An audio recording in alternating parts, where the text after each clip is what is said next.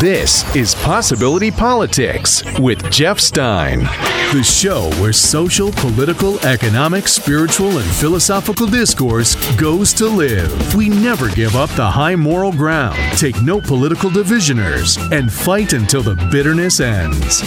And now, here's your host, recovering hope addict and paid volunteer in the American experiment, Jeff Stein. So if you're watching the news right now, which obviously you are because you're into shows like this, you're just going, there's so much, so fast. But guess what? This is what massive growth looks like. This is what global enlightenment looks like. This is what change being ushered in looks like. This is what the greatest social, political, economic, spiritual, technological renaissance in the history of mankind looks like. And one component of it, in particular, which I know if you're a political geek like me, a democracy geek, you'll be glad is happening, is that political tribalism is in its final days. Now, it's not going to totally go away entirely. There will always be some folks who will support their party or their religion or whatever group or institution or ideology that they identify with. And don't forget, they're identifying with it. They see that as part of them. That if my tribe's wrong, I'm wrong. If my tribe's invalid, I'm invalid. That's the kind of attachment people have. Now, that will always be there. And this is the kind of tribalism attachment to the point where as we're seeing, a God-fearing Christian will elect a blasphemous, lying pedophile over a thoughtful, decent Christian, actual Christian candidate because that person failed to proclaim their loyalty to the tribe, whether that tribe is Republicans or Democrats or a religion or what have you. There will be those among the faithful who call themselves the faithful who will vote for the devil over their own prophets or saviors or heroes if that devil has sworn to their tribe and that the other person, whether even if he's Jesus in the race, has chosen to associate with the perceived enemy. We know these folks exist. They will always exist, all right? And because, we shouldn't love our enemy, right? Why would we love thy enemy? Where's that written? They will exist. In fact, I saw a billboard the other day. It was amazing. There's a real wave of redefining, especially religion. I've seen so many Christians saying, whoa. What is this? What do we believe in? And then the billboard said, real Christians love thy enemy. Isn't that kind of powerful? But that kind of tribalism is waning. It won't be gone, but it is about to be relegated to an inconsequential segment of the citizenry. It already is.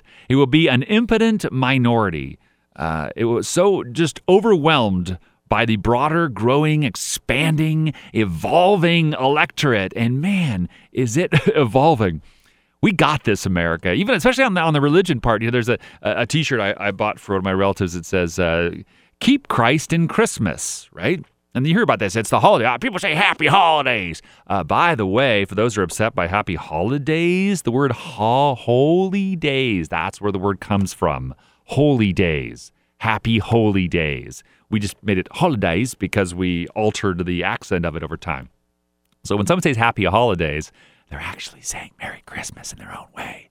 Anyway, keep Christ in Christmas, the T-shirt says. It says, feed the hungry, shelter the homeless, welcome immigrants, forgive others, embrace outsiders, share with those in need, advocate for the marginalized, love that, confront those abusing power, like the Pharaoh, remember? Supposed to go against the Pharaoh, and value others' religions. That's a T-shirt. Gosh darn it. You can look it up. But Teespring has a Teespring. So if you want to get one for somebody you know, that was a shameless plug. They didn't pay me anything. I just thought it would be good, so I'm passing it along. But that sort of Christianity, and I don't just mean Christianity in particular, obviously it's happening within every religious community, whether you're Jewish or Muslim or Buddhist or Taoist or whatever you are, atheist, agnostic, it doesn't matter. Obviously people that don't even have a religion to speak of, they know which way is up and which way is down, and being kind is always better than being cruel. That's pretty much how it goes. But we've got this, America. We are learning right now. And I am exceedingly proud of our nation and how it's working out, because and I'm so proud to be in this nation at this time in history. We are the leading edge, and we are the leaders we are looking for. If that doesn't make you feel good, think about it. It should. It's confusing a lot of folks. It's funny because it even confused the Archbishop of Canterbury. England's obviously, I love that we call him the most Reverend Justin Welby of the Church of England, right? And he decided to chime in when somebody asked him about Trump and about Christianity and evangelicals. I got a kick out of this. Do you understand why fundamentalist Christians in America are so supportive of Donald Trump?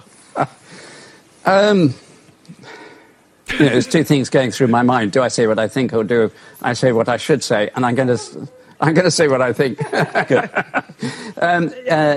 No, I don't understand it. I really genuinely do not understand where that is coming from. I think we can have different views on many of the issues he's raised, but... So his attitude to women, for example, you presumably found abhorrent? Well, it appears to be, as we all know, it's not as unusual as we'd like. The sexual harassment. It is completely unacceptable. Yeah. What will you do as and when he makes his state visit? Because presumably in those circumstances you would be expected to meet him, wouldn't you? Well, I'd be invited to the state dinner. Yeah. And would you go? Yes. Right. I meet lots of other people there as well. I mean, I spent years and years involved in conflict stuff around the world, where I met people who had killed many, many people.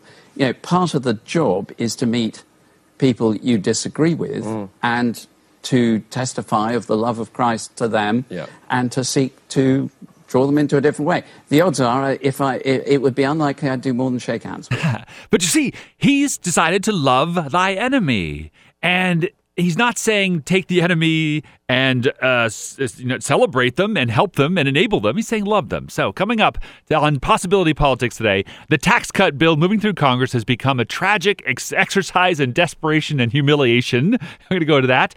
Secondly, if you chose John Lasseter, Matt Lauer, or Garrison Keillor in your celebrity sexual harassment pool, you're a winner.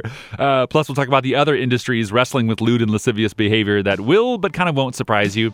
And we should probably look at the Trump meeting with Navajo code talkers and why he made the Pocahontas joke during the ceremony, as well as the glaring mistake hanging on the wall during the whole thing. This is going to be a good one. You're going to feel very good about America when we're done with this today. Thank you for listening. This is Possibility Politics. We'll be right back. This is Possibility Politics. I'm Jeff Stein, along with Juan Velasquez here putting the show together. Thank you, Juan. He's sitting next to me. This is a place where we feelize our way to a saner future, and that's just like it sounds. That's a word I made up. At least I think I did. I don't know. I don't try to take credit for any particular word or idea, because this is one giant piece of consciousness, and when you come up with a good idea, I can assure you it existed in broader intelligence before you knew of it, and you grabbed it. And when you grabbed it, it might have already been grabbed by a lot of other people. And that's how it goes. And that's, you'll understand, save that for their episode. But the idea of not being, or from my Daily Belief Game, which I highly recommend you also listen to, which is on this same place where you found this podcast. And that's just like it sounds, a daily belief game, meaning that life is what you believe, and what you believe, what you perceive, you believe, whether you believe you can or you believe you can't, you're correct. So that's part of the more mechanics of life. But this is politics. Let's get into it. So, and this next awakening that we're having is over the sexual. We're trying to get our gender issues right? We're trying to get authentic and true and decent with each other, with the genders. And it's a tango. There is both blame and celebration in both genders and all forms of sexual persuasions and orientations. And it's up to us to look at our, tend to our individual houses and see if we feel like we're doing it right.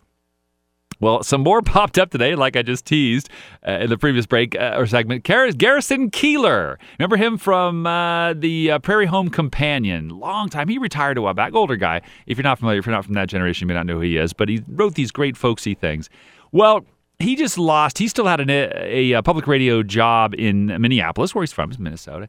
And they fired him. It says Minnesota Public Radio is terminating its contract with Garrison Keillor and his private media companies after recently learning of allegations of his inappropriate behavior with an individual who worked with him. Now, he spoke up in an email to the and said that he was fired because he put my hand on a woman's bare back, which is kind of interesting. We're going to probably get more of what occurred there, but he says, I put my hand on a woman's bare back. I meant to pat her back after she told me about her unhappiness, and her shirt was open, and my hand went up it about 6 inches. She recoiled. I apologized. I sent her an email of apology later, and she replied that she had forgiven me and not to think about it again. We were friends. We continued to be friendly right up until her lawyer called. He then added, if I had $1 for every woman who asked to take a selfie with me and who slipped an arm around me and let it drift down below the belt line, I'd have at least $100. So this is pretty poetic irony of a high order. But I'm just fine. I had a good long run, and I'm grateful for it and for everything else. Well, that's his account. I don't know what her account is. He's a clever guy and a clever writer, and we don't know. But that was due to happen, right? As this sexual harassment thing ramps up, we knew there was going to be cases on both sides, like even Leanne Tweeden. You know, she alleged that Al Franken kissed her grossly, and that's kind of a he said, she said. I don't know what happened there. Maybe it was gross. Maybe it was inappropriate. We're finding out that Al Franken had a bit of a habit of grabbing a woman's butt after taking a picture with her. And clearly that's inappropriate, and he has said as much. And he returned to work in the Senate and said, I have to earn my trust back, and I continue to cooperate with ethics committee investigations to make sure. Because there are other people in Congress right now that were paying off people left and right, and they're in a lot more trouble. Al Franken wasn't paying women off. We'll find out. And I'm not trying to make any defense or accusation of anybody. That's the beautiful part of this. We're trying to figure out the context and let the cases occur, let the cases be made, and assume everyone is innocent until proven guilty, and even more importantly, believe people before you're convinced it's not possible. Give the victims' voices some belief, and that is one of the big differences that we've been seeing in these last few months since the Trump Access Hollywood tape, which he tried to deny. Hilarious. Apparently, around behind the scenes, not in front of microphones. He's been telling people that the Access Hollywood video is not even real. And so much so, it's gotten so much traction. Everybody sees, that tape isn't even real. That Access Hollywood decided to put this out. We wanted to clear something up that has been reported across the media landscape. According to the New York Times, President Trump told 2 people that the Access Hollywood bus tape, the one where he bragged about grabbing women by the you-know-what, is fake. Let us make this perfectly clear. The tape is very real. Remember, his excuse at the time was locker room talk. He said every one of those words. Sorry, I got cut off. Every one of those words. Of course he did. For those who saw the tape, and this is classic dumb Trump. I'm sorry, Mr. Trump. If you want to make this go away, stop talking about it. Because every time you bring it up and go, that tape is fake, people go, oh, what tape? The Access Hollywood tape? Yeah, I remember that. Thanks for putting that back in my memory. It's a consciousness-based universe. You keep bringing it up, you're going to build on that stream of consciousness. You're going to make it wider and easier to access for people. So Garrison Keillor had his little dust up. The other one was John Lasseter. If you don't know who he is, Google it, Lasseter. He is, I said that way too fast for you to spell, right? Pixar founder, like Toy Story, Cars, one of the gods of Pixar, right? Huge Disney Pixar guy. Apparently, he liked to do unwanted touching on legs, kissing. It's interesting because they had this descriptions. He did apologize, sort of. He said later apologized to me, saying, quote, being on the receiving end of an unwanted hug or any other gesture, I apologize if they felt that crossed the line. And a former executive who worked there said, he's very tactile in a weird way. He would rub my leg in a meeting. It was creepy and weird. It got to the point where I wouldn't sit next to him in a meeting because it undermined everything I said. That's something that we men have got to understand. When you kind of pat a woman and you grab her leg while you're talking and saying good job or something, that's a nice point. You don't do that with your guy friends. And if you did it, try it. If you did it with a guy executive, he'd be like, what am I to you? Because you're grabbing my leg and stroking my leg to let me know that, oh, I'm not just a piece of meat. I'm also smart. Oh, isn't that cute? It's things like this. We got to up our understanding so we understand what's going on and be fair and be representative. But apparently Lasseter also had a thing for the fairies, which are the Disney's fairies, which were young character actresses that portrayed different fairies and kind of the Tinkerbell genre. It was all part of the Tinkerbell, lineup, if you will. And he would like to fly women of the fairies to New York events and this and that. And so goes the quote. He was inappropriate with the fairies. He would give them too much physical contact, including long hugs. Quote, we had to have someone make sure he wasn't alone with them. So this is coming out left and right, and it's a good thing because we need to get the context, right? We have to figure out what is good, what is bad, what is appropriate, when is wanted, when is it unwanted. And because if we can't distinguish the difference, we're in trouble, right? This is going to go very poorly. Well, the latest one happened on the Today Show, as I said. Matt Lauer, I'll talk about my opinion of this on the other side. This is a sad morning here at Today and at NBC News. Just moments ago, NBC News Chairman Andy Lack sent the following note to our organization. Dear colleagues, on Monday night, we received a detailed complaint from a colleague about inappropriate sexual behavior in the workplace by Matt Lauer. It represented, after serious review, a clear violation of our company's standards. As a result, we have decided to terminate his employment. While it is the first complaint about his behavior in the over 20 years he has been at NBC News, we were also presented with reason to believe this may not have been an isolated incident. Our highest priority is to create a workplace environment where everyone feels safe and protected, and to ensure that any actions that run counter to our core values are met with consequences, no matter who the offender. We are deeply saddened by this turn of events, but we will face it together as a news organization and do it in as transparent a manner as we can. That is the statement from our chairman, Andy Lack, and we just learned this moments ago, just this morning. As I'm sure you can imagine, we are devastated, and we are still processing all of this. And I will tell you right now, we do not know more than what I just shared with you, but we will be covering this story as reporters, as journalists. I'm sure we will be learning more details in the hours and days to come, and we promise we will share that with you. Mm-hmm. And Hoda, I mean, for the moment, all we can say is that we are heartbroken. I'm heartbroken for Matt. He is my dear, dear friend and my partner, and he is beloved by many, many people here. And I'm heartbroken for the brave colleague who came forward to tell her story, and any other women who have their own stories to tell. Mm-hmm. And we are grappling with a dilemma that so many people have faced these past few weeks. How do you reconcile your love for someone with the revelation that they have behaved badly? Mm-hmm. And I don't know the answer to that. But I do know that this reckoning that so many organizations have been going through is important. It's long overdue. And it must result in workplaces where all women, all people feel safe and respected. As painful as it is this moment in our culture, and this change had to happen. Yeah, it did. This is a very tough morning for both of us. I've known Matt for 15 years, and I've loved him as a friend and as a colleague. And again, just like you were saying, Savannah, it's hard to reconcile what we are hearing with the man who we know, who walks in this building every single day. We were both woken up with the news kind of pre-dawn, and we're trying to process it and trying to make sense of it, and it'll take some time for that. Yeah, we're processing it with all of you at home. Mm-hmm. And we promise to be transparent and be straightforward and continue this important conversation. Absolutely. Thank God we're processing it. Thank God we're processing it. Sounded like a Matt Lauer eulogy, didn't it? I mean,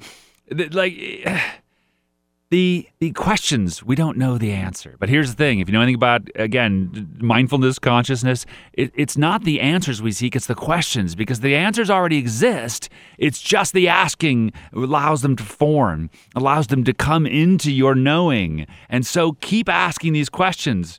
Because we're looking at Matt Lauer and you heard the pain in their voice. What do you do with people that are both monsters and heroes at the same time?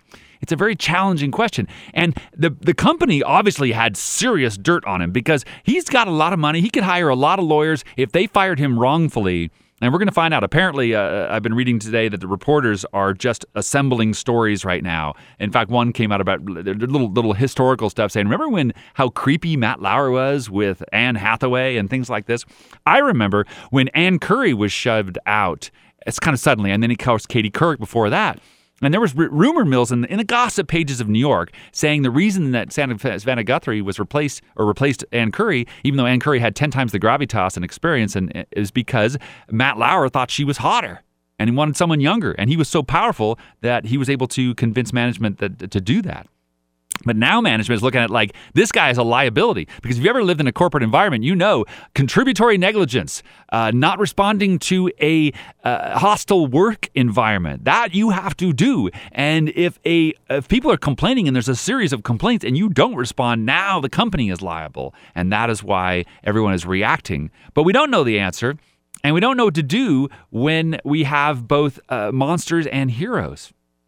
But it's happening all over the place. Look, one of the stories in another industry is in the massage industry. Okay, there's a large company, you may have heard of Massage Envy. They have like 1,200 locations. It's $1 billion industry.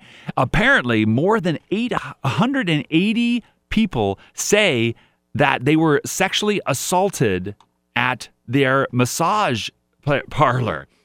Susan Ingram laid face down in the dark of her local Massage Envy in West Chester, Pennsylvania, one of their nearly 1,200 locations.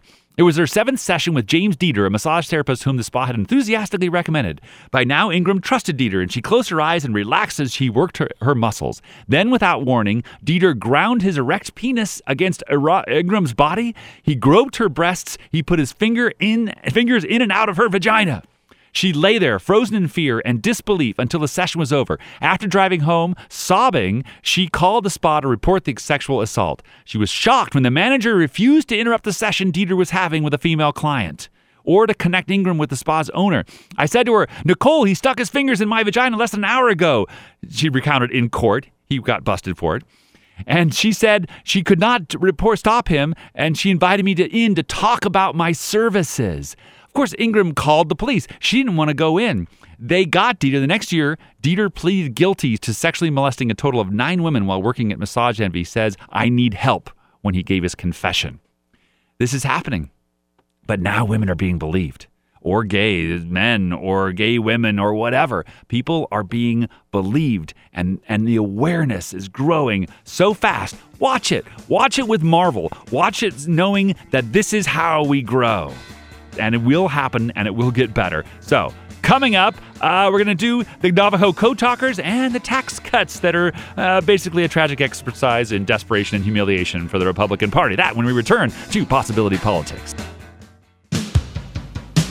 Welcome to Possibility Politics. This is the place where we look at this great experiment called America and hopefully leave it better than we found it. I'm Jeff Stein. Thanks, Juan Velasquez. Put the show together.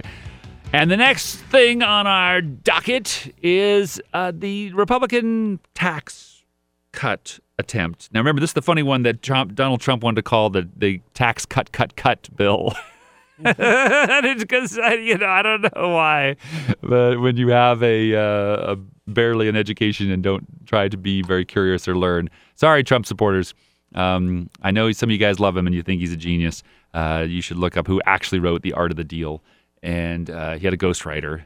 And he, in fact, it was funny. A reporter some years ago, I've been trying to find the clip because a reporter asked him about some of the book. And his responses made it very clear that he didn't even know, didn't even read the book that his ghostwriter wrote for him.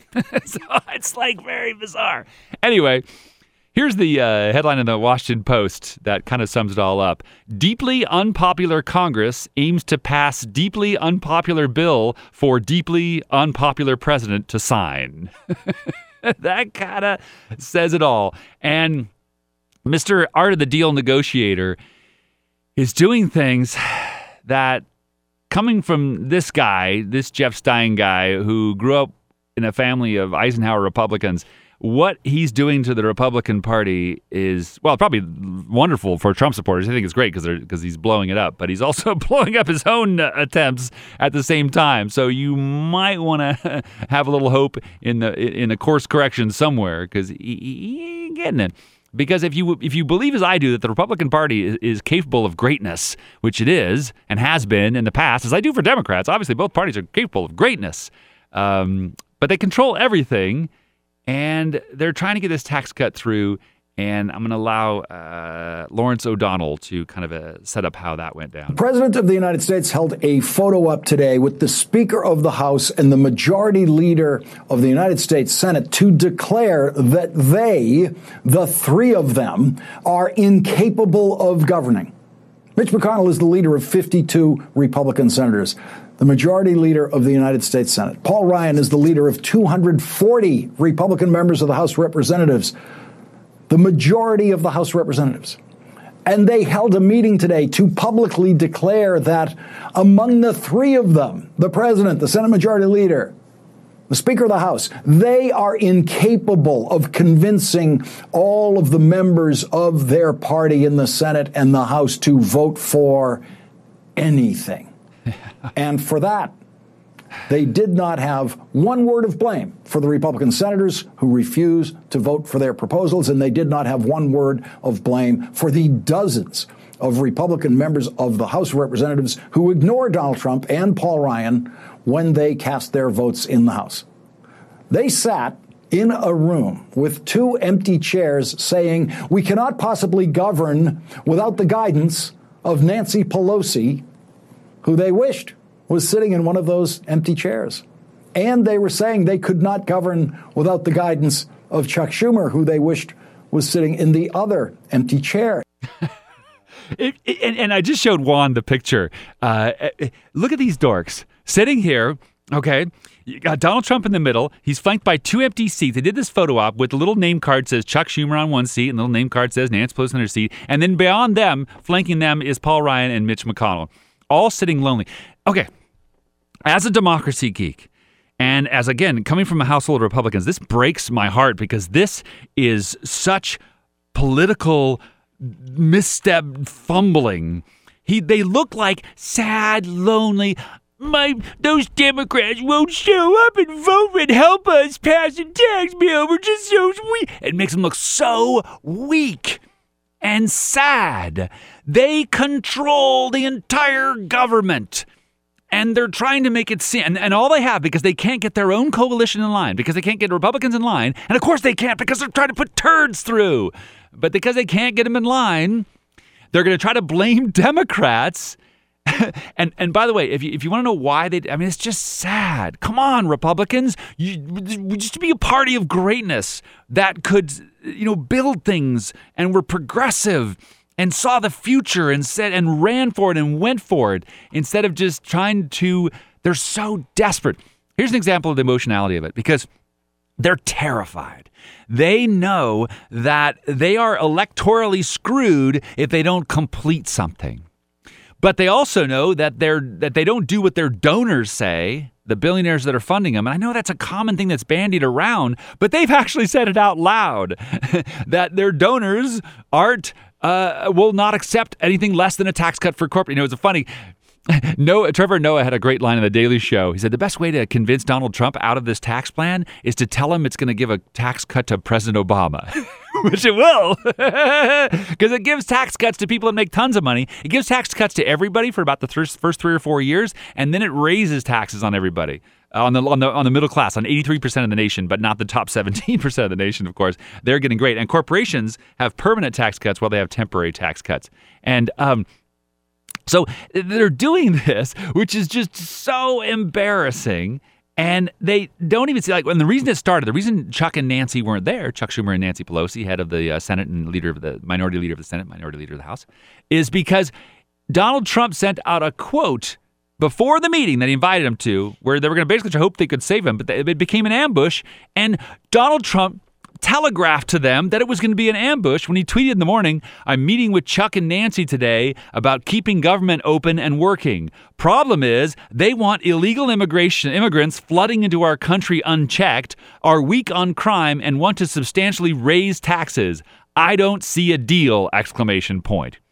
So he just tweeted out that it was an ambush, that they were going to bring them in there and then blame them on the fact that it didn't work because they didn't bring votes when they can't even take advantage of their own majority. It is over for them. In fact, the generic congressional ballot, which is the polling they do of would you rather vote for Republican or Democrat, is at a 20. It's an all-time high. It's even exceeding what was happening during 2010 when everyone was so upset Obama did healthcare and everything, and it's far exceeded that. And so for 2018, they're an electoral disaster. It's so in the meantime, the other responses, Pelosi and Schumer gave a jump state. First, Nancy Pelosi sent out a tweet saying Donald Trump, he knows that his verbal abuse will no longer be tolerated. His empty chair photo op showed he's more interested in stunts than in addressing the needs of the American people. Poor Ryan and McConnell relegated to props. Sad. And Paul Ryan tried to spit it. He tried to say, oh, no, this is about them or whatever. And this is just sad. Listen to this. I'll just briefly say I think it's regrettable that our Democratic colleagues in leadership chose not to join us today. For a bill to become a law, Congress has to pass a bill. And you control Congress. The president signs a bill. That means Congress and the White House always negotiate legislation. We have important work to do. We have big deadlines to meet. We have a military in need of our support. And that work needs to happen now. And I just think it's very regrettable that our Democratic colleagues in leadership chose to not participate because we have to negotiate these bills to get this work done for the people we represent and especially to help our military with these difficult situations we have. And I just hope that our friends in leadership on the other side of the aisle will choose to participate so we can get the people's work done. Get the people's work done, Paul Ryan. Find something that is supported by even if you just find, now again, speakers have used the votes from the other parties typically on many, many occasions. Even Newt Gingrich, Mr. Super Partisan, used voters from the Democratic side. So, but you've got to present a bill that Democrats would even consider for a minute, and you've got to present something without saying you guys are going to get blamed for it when it doesn't get voted on. And we're going to say that you're terrible on everything and it's your fault. These guys are the worst politicians ever. And Nancy Pelosi, whether you hate her or like her, I'm a medium fan of Nancy Pelosi. If I met her, I'd be very cordial and be sweet to meet her, and I would certainly compliment her on the things that she's done well. But she's probably needs some new. But she is more experienced than both of them combined. It's not even close. And they did a statement, Pelosi and Schumer. Given that the president doesn't see a deal between Democrats and the White House, we believe the best path forward is to continue negotiating with our Republican counterparts in Congress instead. Rather than going to the White House for a show meeting that won't result in an agreement, we've asked Mitch McConnell and Paul Ryan to meet this afternoon. And we'll see how that goes. But when we come back to Possibility Politics, I am going to play you a little clip. A congressional theater of what this tax cut actually does and how they responded to it. And it's going to blow your mind. Thank you for listening. I'm Jeff Stein. This is Possibility Politics, the purple state of mind of the amber airwaves of grain. I'm Jeff Stein. Thank you for listening. Always, you can check us out on Twitter. Check me out on Twitter, Jeff's World Show. Also at Facebook, Possibility Politics. If you want to chime in, give me your feedback. Tell me where I'm wrong. I love it. I'll take it. So we're talking about the Republican tax plan. And gosh, again, coming from a Republican family, I have so many Republican friends who looked at this and said, yes, we've got the government, we can do whatever we want. And I remember them talking about how on day one, as soon as Donald Trump takes, because Congress comes in, if you don't know it, about like January 9th. And then the president it comes to January 20th. And so they were going to, from January 9th to the 20th, the Republicans were going to put together the repeal of Obamacare, a new tax plan. They're going to hand it to him. He's going to just sign. Here we are, almost a year into it, and we can't move anything because it's such a turd. Now, you say, well, that's just your opinion, Jeff. Why do you say it's a turd? Because I would love for them to have something good. We need two or more, preferably. In fact, there was just a survey that said that of people under 35, 71% say we need a third party. We do. We need some different party. We need some different choices. And this may occur. This has happened before. the Whigs were replaced by the Republican Party, which became the new Progressive Party. And the Democrats were kind of the old guard back then, but the Whigs wouldn't let go of slavery and secession. They wanted states' rights at all costs, and they wanted Negroes to be considered lesser humans. And they wouldn't release that idea. And so they were replaced. They couldn't win elections after a while. They stopped losing elections, which is about to happen for the Republicans. The wave of 2018 is probably going to be something like we've never seen before in the history of politics. It certainly is shaping up that way, where many, many state houses go, as well as to Democrats and other people. And the reason is, too, is not just because the same old Democrats are showing up and they're going to win this time, is because there has been a massive wave of candidates, people like you saw in Virginia. We talked about in a previous show, if you heard that. Virginia was a lesson in how a party gets turned over, because if you don't like the Democratic Party, which I certainly have many, many complaints about, they got their problems.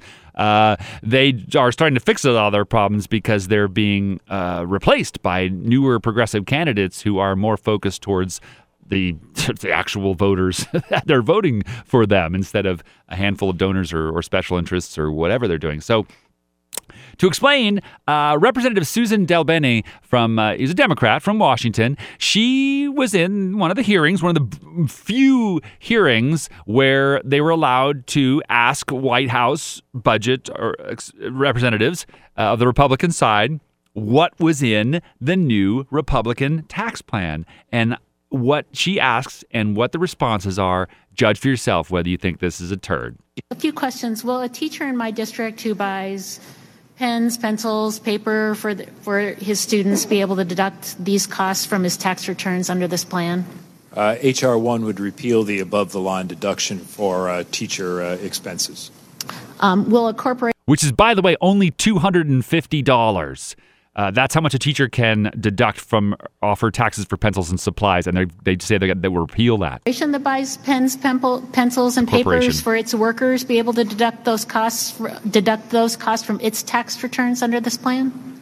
The general deduction for ordinary and necessary business expenses by any business entity is not changed, so it need not be. So they would. But yes. So teachers lose their $250. Corporations can write off millions of dollars in pens and pencils as usual. Will a firefighter in my district be able to deduct the state and local sales taxes that she pays from her tax returns under this plan? As noted previously, the itemized deduction for the election of either state or local income taxes would be repealed under H.R. 1. And will a corporation be able to deduct sales taxes on business purchases under this plan? Sales taxes incurred as part of the production of income would remain deductible. Okay, so they would. Will a homeowner in my district be able to deduct more than $10,000 in property taxes under this plan? Real estate taxes under H.R. 1 would be capped at $10,000. Okay. Itemized deduction. Okay. Will a corporation be able to deduct more than $10,000 in property taxes under the plan? Again, under the same rule I was describing as ordinary and necessary business expenses, the taxes attributable to earning income would be deductible. So the short answer is yes. Yeah, to the tune of millions if they want. But Americans won't go able to give $10,000. By the way, Susan Collins of Maine is kind of demanding that those things be changed. So far, it hasn't happened, but we'll see. Okay. And if a worker in my district had to move because his employer is forcing him to relocate his family or potentially lose his job, can he deduct his moving expenses under this plan? That above-the-line deduction is also repealed, Ms. DelBene. He would not be able to. Correct, yeah. But if a corporation decides to close its facilities in my district, fire its workers, and move its operation to China, say, can it deduct associated moving expenses under this plan? Or, stated another way, can a corporation under this plan deduct outsourcing expenses incurred in relocating a U.S. business outside of the United States? Outside the United States or within the United States, those would be deductible expenses. So would you say that this legislation treats corporations and individuals in the same terms of who gets to keep deductions and who doesn't? I would personally not phrase the question that way, and I think that's more something that is appropriate for the members to debate. Yeah. So you see, it's so clear. Republicans used to be about fairness. And if it gave a tax deduction to a corporation, you should certainly have that tax deduction available to the individual. Duh. Shouldn't this individual's citizens' right to life, liberty, and the pursuit of happiness supersede, let alone be as fair as something that a corporation can take advantage of? So that's why this won't pass. And if it does pass, if they get some turd through, they're going to suffer so horribly electorally for it. And maybe that's the lesson that the Republican Party needs in order to get the reset. I don't know. I'm hoping the lesson can come sooner and easier than that. But so far, I'm not seeing much of that. Now, pivoting. We're going to leave that one go because that one's going to be on the burner for a while. Pocahontas. What are we all talking about? Do you guys know what we're talking about?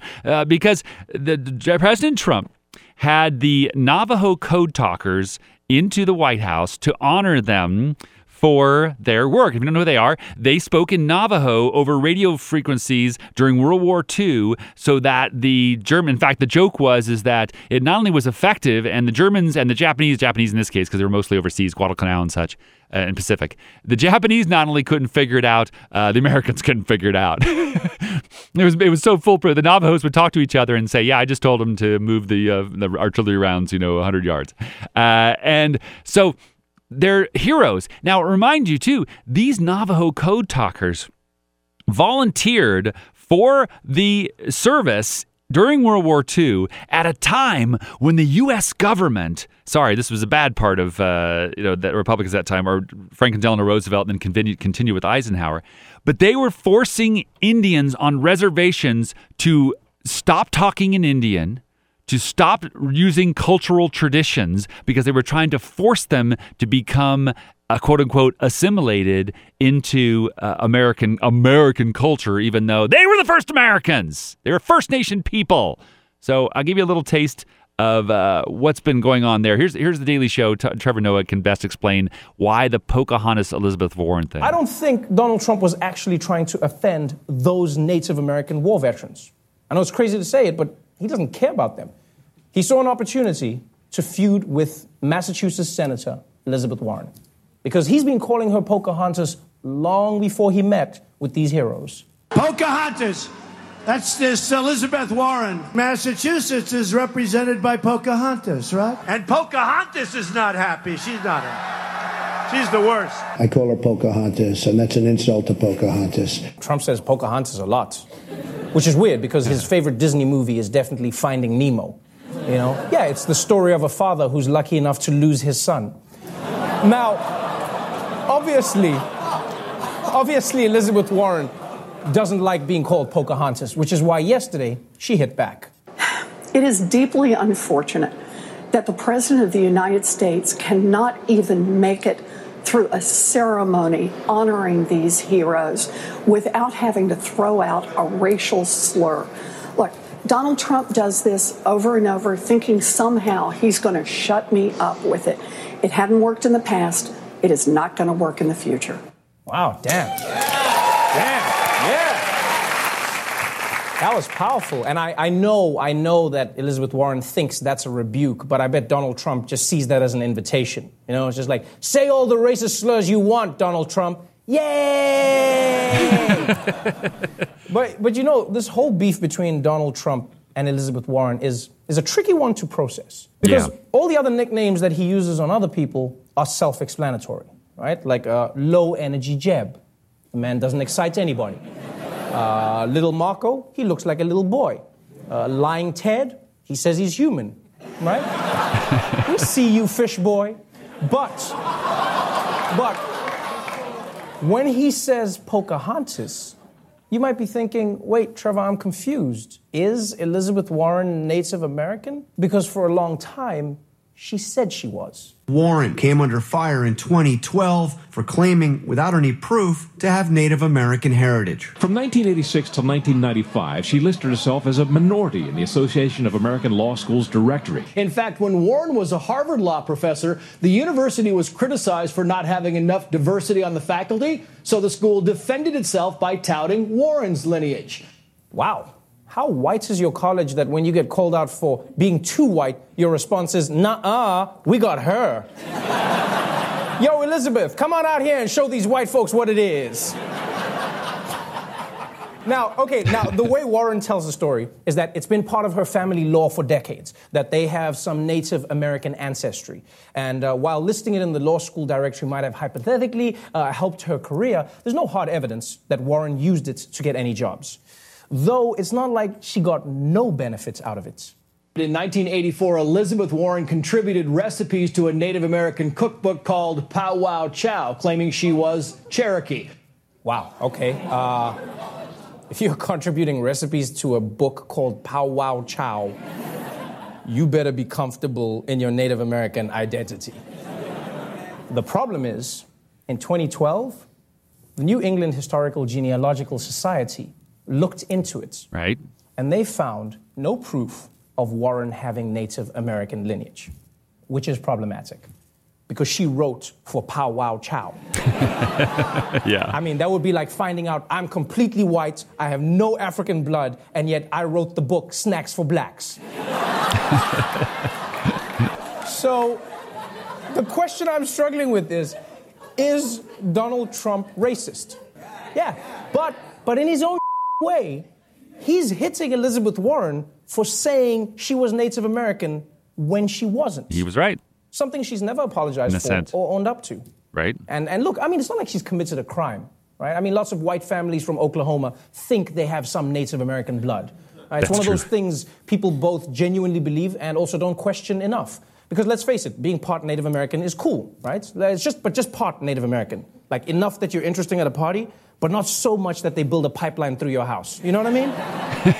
And this is an interesting point. It's so good. You know, there's so much growth to be learned in that, too. Yes, Elizabeth Warren, she shouldn't have claimed she had Native American status. But he's also right, too, that a lot of folks do claim that because it's cool. It's kind of cool. But, yes, politicians make mistakes. They make gaffes. That was definitely hers, and she should have apologized for it. But why did everyone react? The reason the white nationalists react, and Donald Trump kept repeating the Pocahontas line, is because the white nationalists think that minorities have an advantage, including Native Americans, and that she was trying to get that advantage, which proves to them that there is an advantage, that being a minority is somehow an advantage. And so you don't get to claim it if you don't have it, let alone it's BS anyway in their point of view. And that's kind of why that was a hot button issue. But someone from the Lakota tribe made an excellent point. By the way, Trump is insulting these Native veterans in front of a portrait of Andrew Jackson. And he was right for the portrait of Andrew Jackson, who was responsible for the deaths of thousands of natives by the way of the Indian Removal Act and the Trail of Tears. He and his men made horse reins from native skin. That is actually, that's why, and that's why the whole thing, Redskins, why it's such a big deal, because that was the slur of the time. Meanwhile, she points out, Pocahontas was a preteen who was kidnapped, held hostage, and raped by European invaders. Stop using her name as a racial slur, and how dare you insult these brave Native men who risked their lives for this country. We're learning, you guys. This is how it happens. This is how it's done, and we do it here every time on Possibility Politics. Thank you for listening. This has been Possibility Politics with Jeff Stein. The social, political, pop cultural discussion show that looks at life through the rose-colored eyes of the almost criminally optimistic Jeff Stein.